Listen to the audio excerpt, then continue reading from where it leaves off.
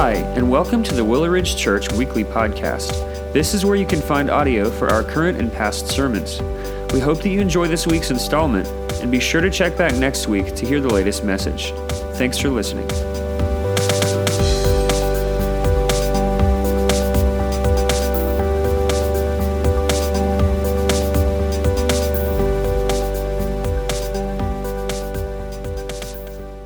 Well, good morning, Willow Ridge Church. Glad that you are joining us again on this wonderful Sunday morning. Thank you, Joel, for leading us in worship. If you've got your Bibles, go ahead and open them up to the book of Micah. Over the next 5 weeks, we're going to be working through this book. And so as you turn there, I want to continue to remind everyone to pray for us right now as we're still in this coronavirus epidemic. We are having conversations about what does it look like when we come back together as a church. And so right now, we are definitely not making decisions. We're seeking the Lord's will. We're praying. And so we just ask that you pray for us as we try to navigate through those waters, seek wise counsel for what our church looks like when we do come back from everything that's going on.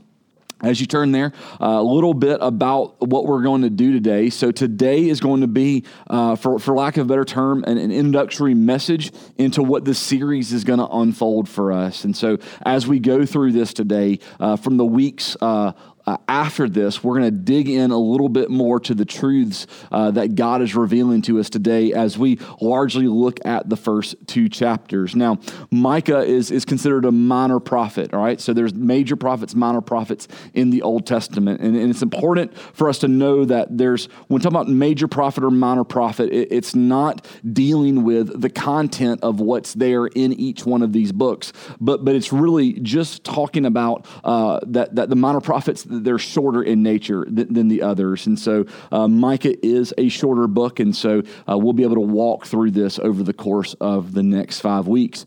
So what we're going to do today is we're going to read a verse or a section of verses in chapter 1 and chapter 2, talk about them, and then progressing through that way. So let's start off and read Micah 1, verse 1.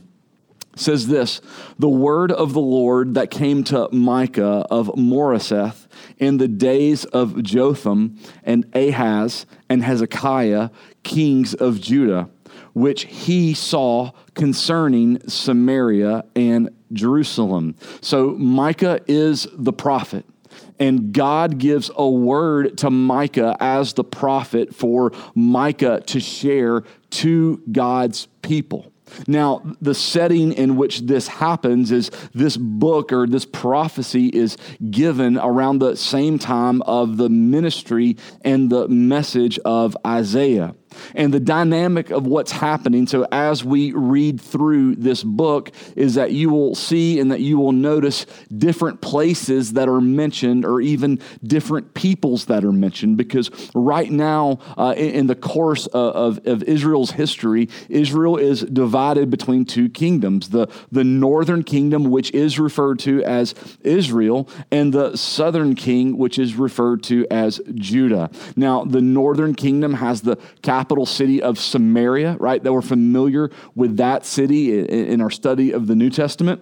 But in the southern kingdom has the city that we're all familiar with, as well as the city of Jerusalem. And so this word that is going to come from God through the prophet Micah is going to address both kingdoms. It's going to address both peoples that are there, as God's people are divided amongst the two kingdoms. And it is going to be geared toward these capital cities, largely of what's there. Now, kind of the culture that is going on is really consistent with a lot of what we have seen in God's people, the entire nation of Israel. And so where we find them in the book of Micah is in a broken relationship with the Lord, but yet they're still in the covenant relationship with God, right? God's covenant hasn't gone away from them. God hasn't failed them. God hasn't left them or forsaken them,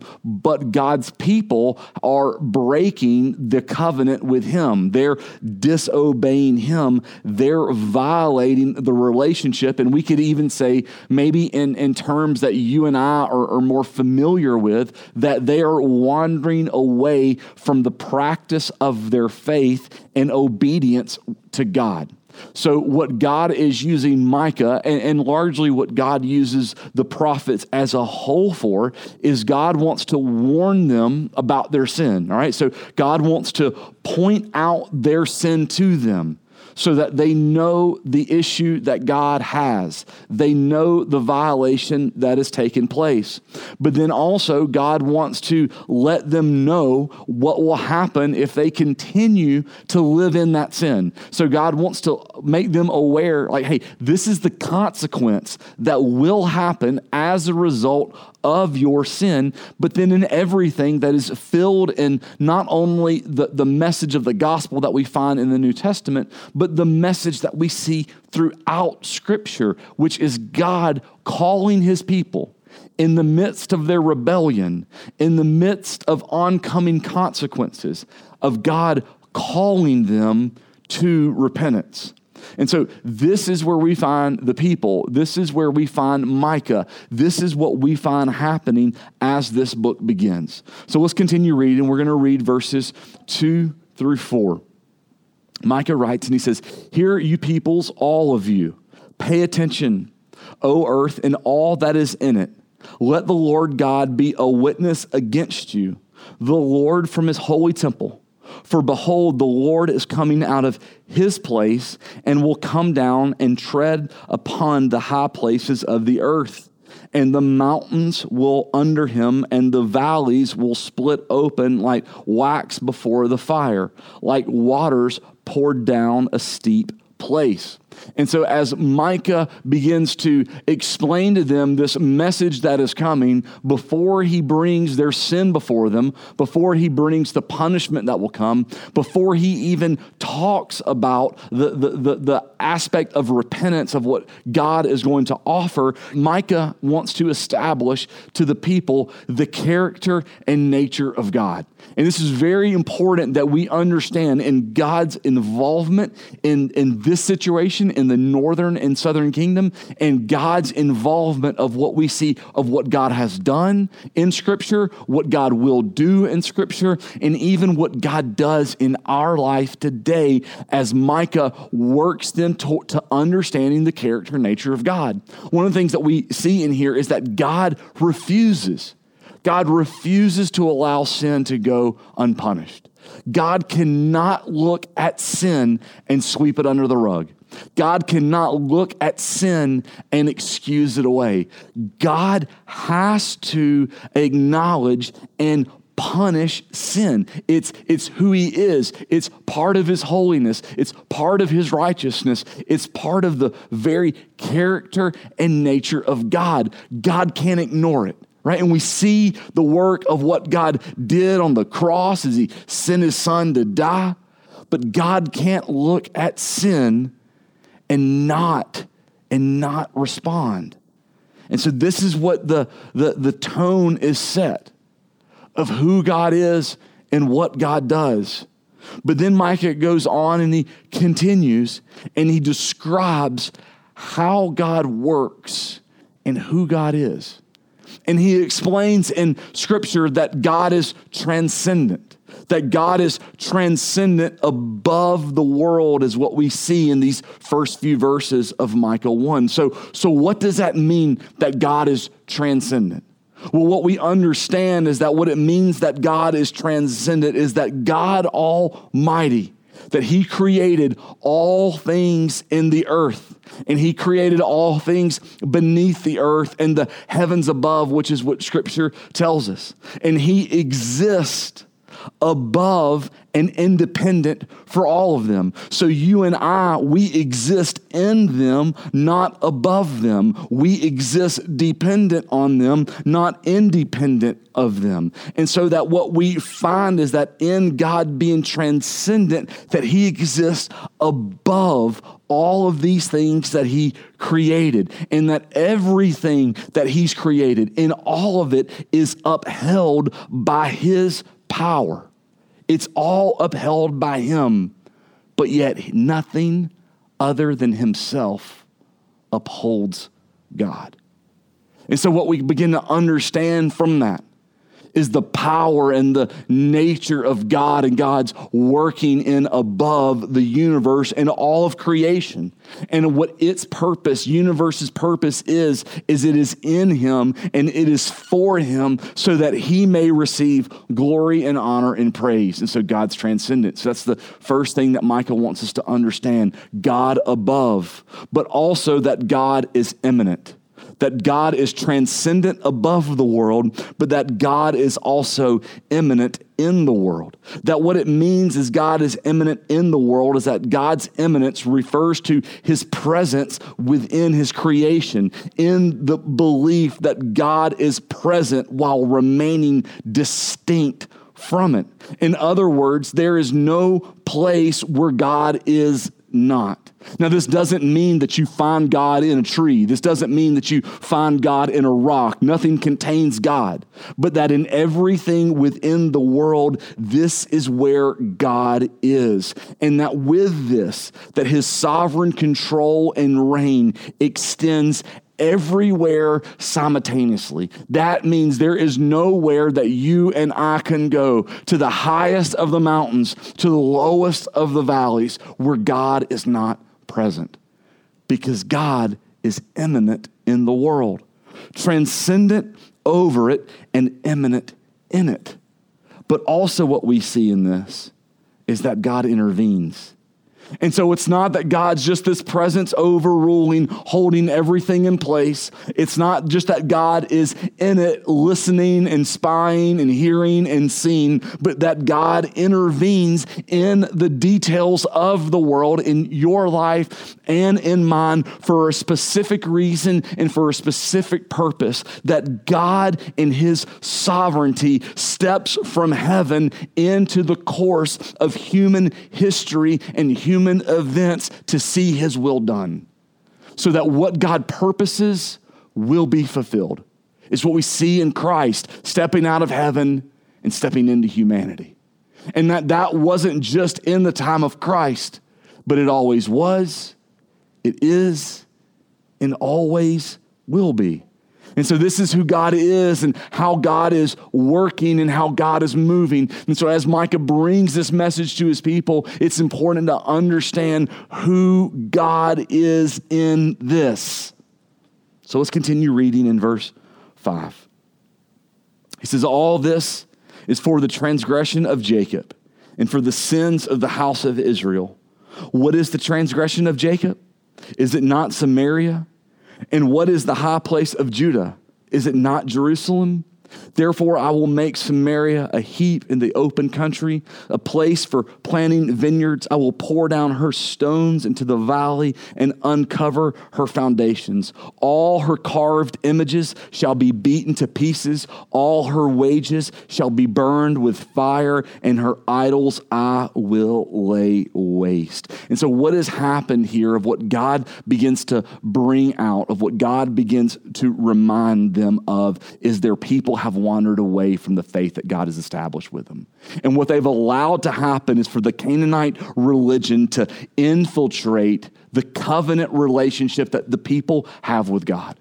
And so God's going to bring two charges in the scripture before his people of where they have fallen short of the standard that he set before them. And in these verses, we see this first charge, and it's the charge of idolatry.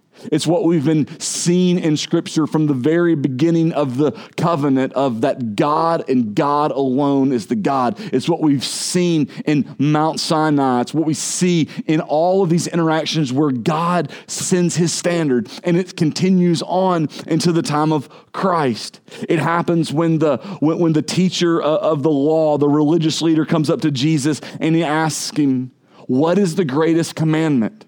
And Jesus within there deals with the sin of idolatry, where Jesus says, love the Lord your God with all your heart and with all your soul and with all your mind. This is the first and greatest commandment. Jesus in that very moment is attacking at the heart of what penetrates all of creation, all of mankind, where Jesus establishes that we are to love the living God alone and no other. It's the breakaway from idolatry, which God's people have always struggled with and continue to struggle with today. So what is idolatry? What does that look like in your life and in my life? You know, we don't create statues and put them in our houses and bow down before them, even though people all over this world still do it today. So how is idolatry prevalent in your life and in mine? And we'll talk about this more in future weeks, but idolatry, as we approach it, it's elevating anything, any person, any object, any feeling, any pursuit, elevating anything above God. That's what your idol is. That's what you value. That's what you treasure most. And God says none of that is acceptable. None of that is permissible. And so the first charge that we deal with is idolatry. And so Micah continues on in verse 8, and he says, for this I will lament and wail. I will go stripped and naked.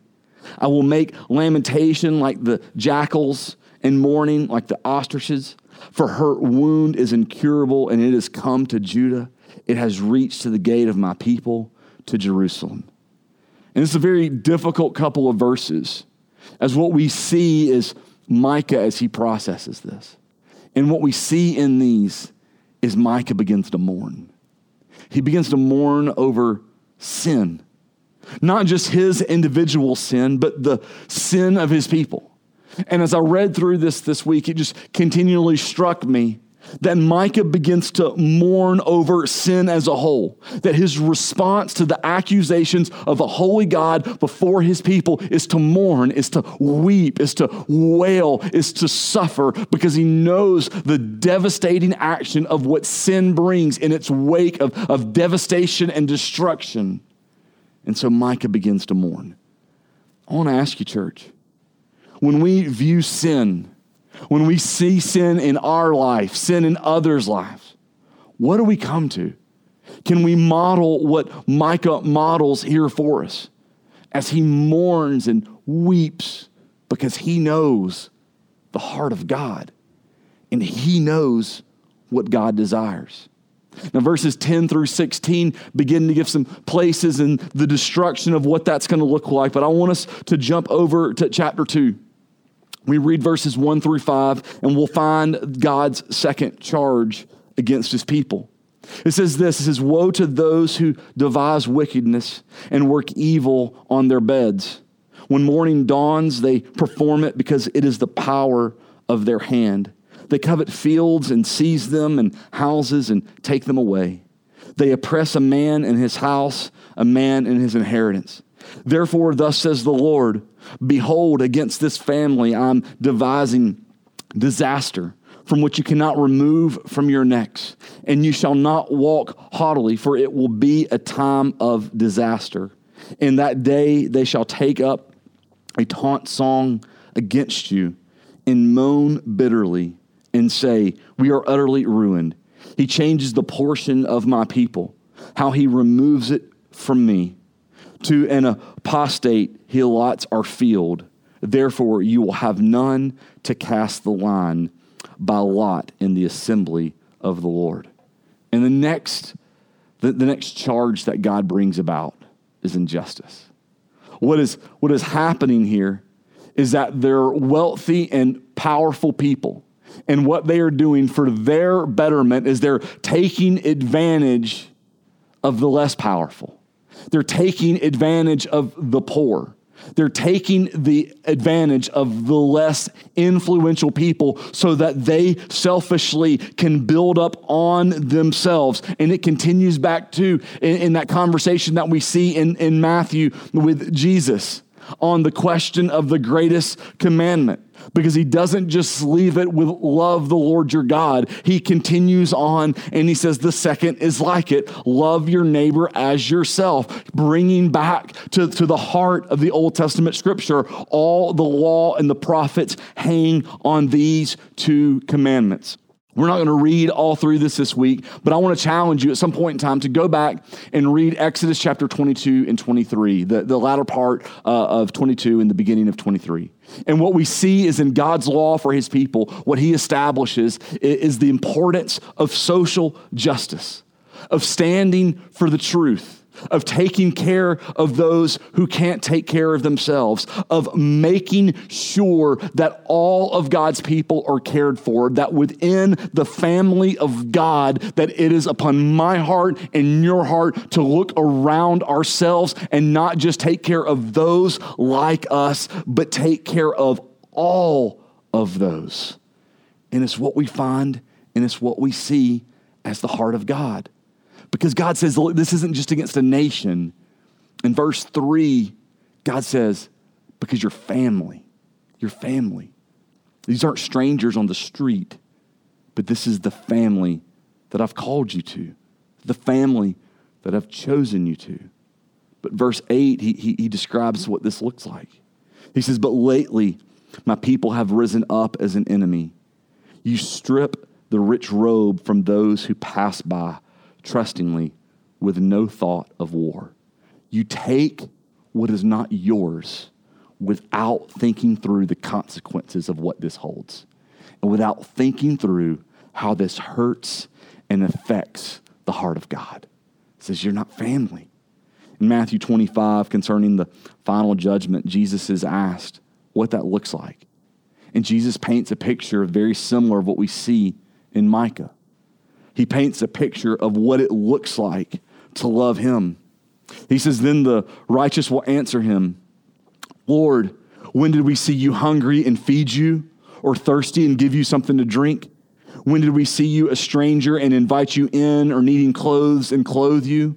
When did we see you sick or in prison and go visit you? And the king will reply, truly, I tell you, whatever you did for one of the least of these brothers and sisters, you did for me. It doesn't mean that Jesus was the hungry one. It doesn't mean that Jesus was the thirsty one. It doesn't mean that Jesus was the stranger. It doesn't mean that Jesus was the one in clothes. What it means is that God has called from us to stand for justice, that God has called for us to protect those who can't protect themselves, that God has called us to fight for the victims and not to prey on them, but to lift them up. And that if we don't do that, then we're not a part of his family, even as we claim to be. And so God lays that out before him. And he talks about the consequences that'll come. And look at me with verse 9 and 10. He says, the women of my people, you drive out from their delightful houses. From their young children, you take away my splendor forever. Arise and go. For this is no place to rest because of the uncleanness that destroys with a grievous destruction. What Micah's talking about here is something very difficult as comes from the warning of God. And it's the generational consequences of sin. I recognize that right now we're gathered in our living rooms as families. And so, but I want to speak to how we've seen this largely in the culture in which we live today. When we think back just decades ago, we see where sin began to enter in a different way into homes through the form of magazines. What was portrayed in these magazines then became prominent in different types of dance clubs, which then became a part of movies, which then became a foundation for a lot of internet websites, and which is culminating today in human trafficking, where slavery is more prevalent in 2020 than it has been at any point in time in human history. And what we see in this is what once started off in the form of a magazine, which was once started off in a misconception of what beauty is, has continued to build and build and build, and what we see is the generational consequences of sin. And it's what God warns against. But God doesn't end with the warning. God will end with a reminder of hope. Verses 12 through 13, he says this: I will surely assemble all of you, O Jacob. I will gather the remnant of Israel. I will set them together like sheep in a fold, like a flock in its pasture, a noisy multitude of men. He who opens the breach goes up before them. They break through and pass the gate, going out by it. Their king passes on before them, the Lord at their head. What we see in here is a beautiful picture of Christ. He reminds them of the hope and faith of a living God that will come and die on a cross. He paints a picture that he will be like a shepherd caring for his sheep. He reminds them that he will come from the people and that he will do his work from them. And maybe more importantly, is even in the middle of all the destruction, he will lead them out and he will go with them. He will go before them. And it's just the reminder of even in the consequences of sin, of even in what we're capable of, the holiness, the protection, and the love of God. Would you pray with me? God, we thank you so much for your word. Lord, we thank you that you love us enough to bring our sin before us. Lord, this week, Lord, reveal to us our idols. Lord, break us where we stand in support of injustice. Lord, and remind us what it means to love you and to love others. Jesus, we thank you that you're our shepherd. We thank you that you came to us, Lord, and you're leading us as we go. And it's in Jesus' name we pray. Amen.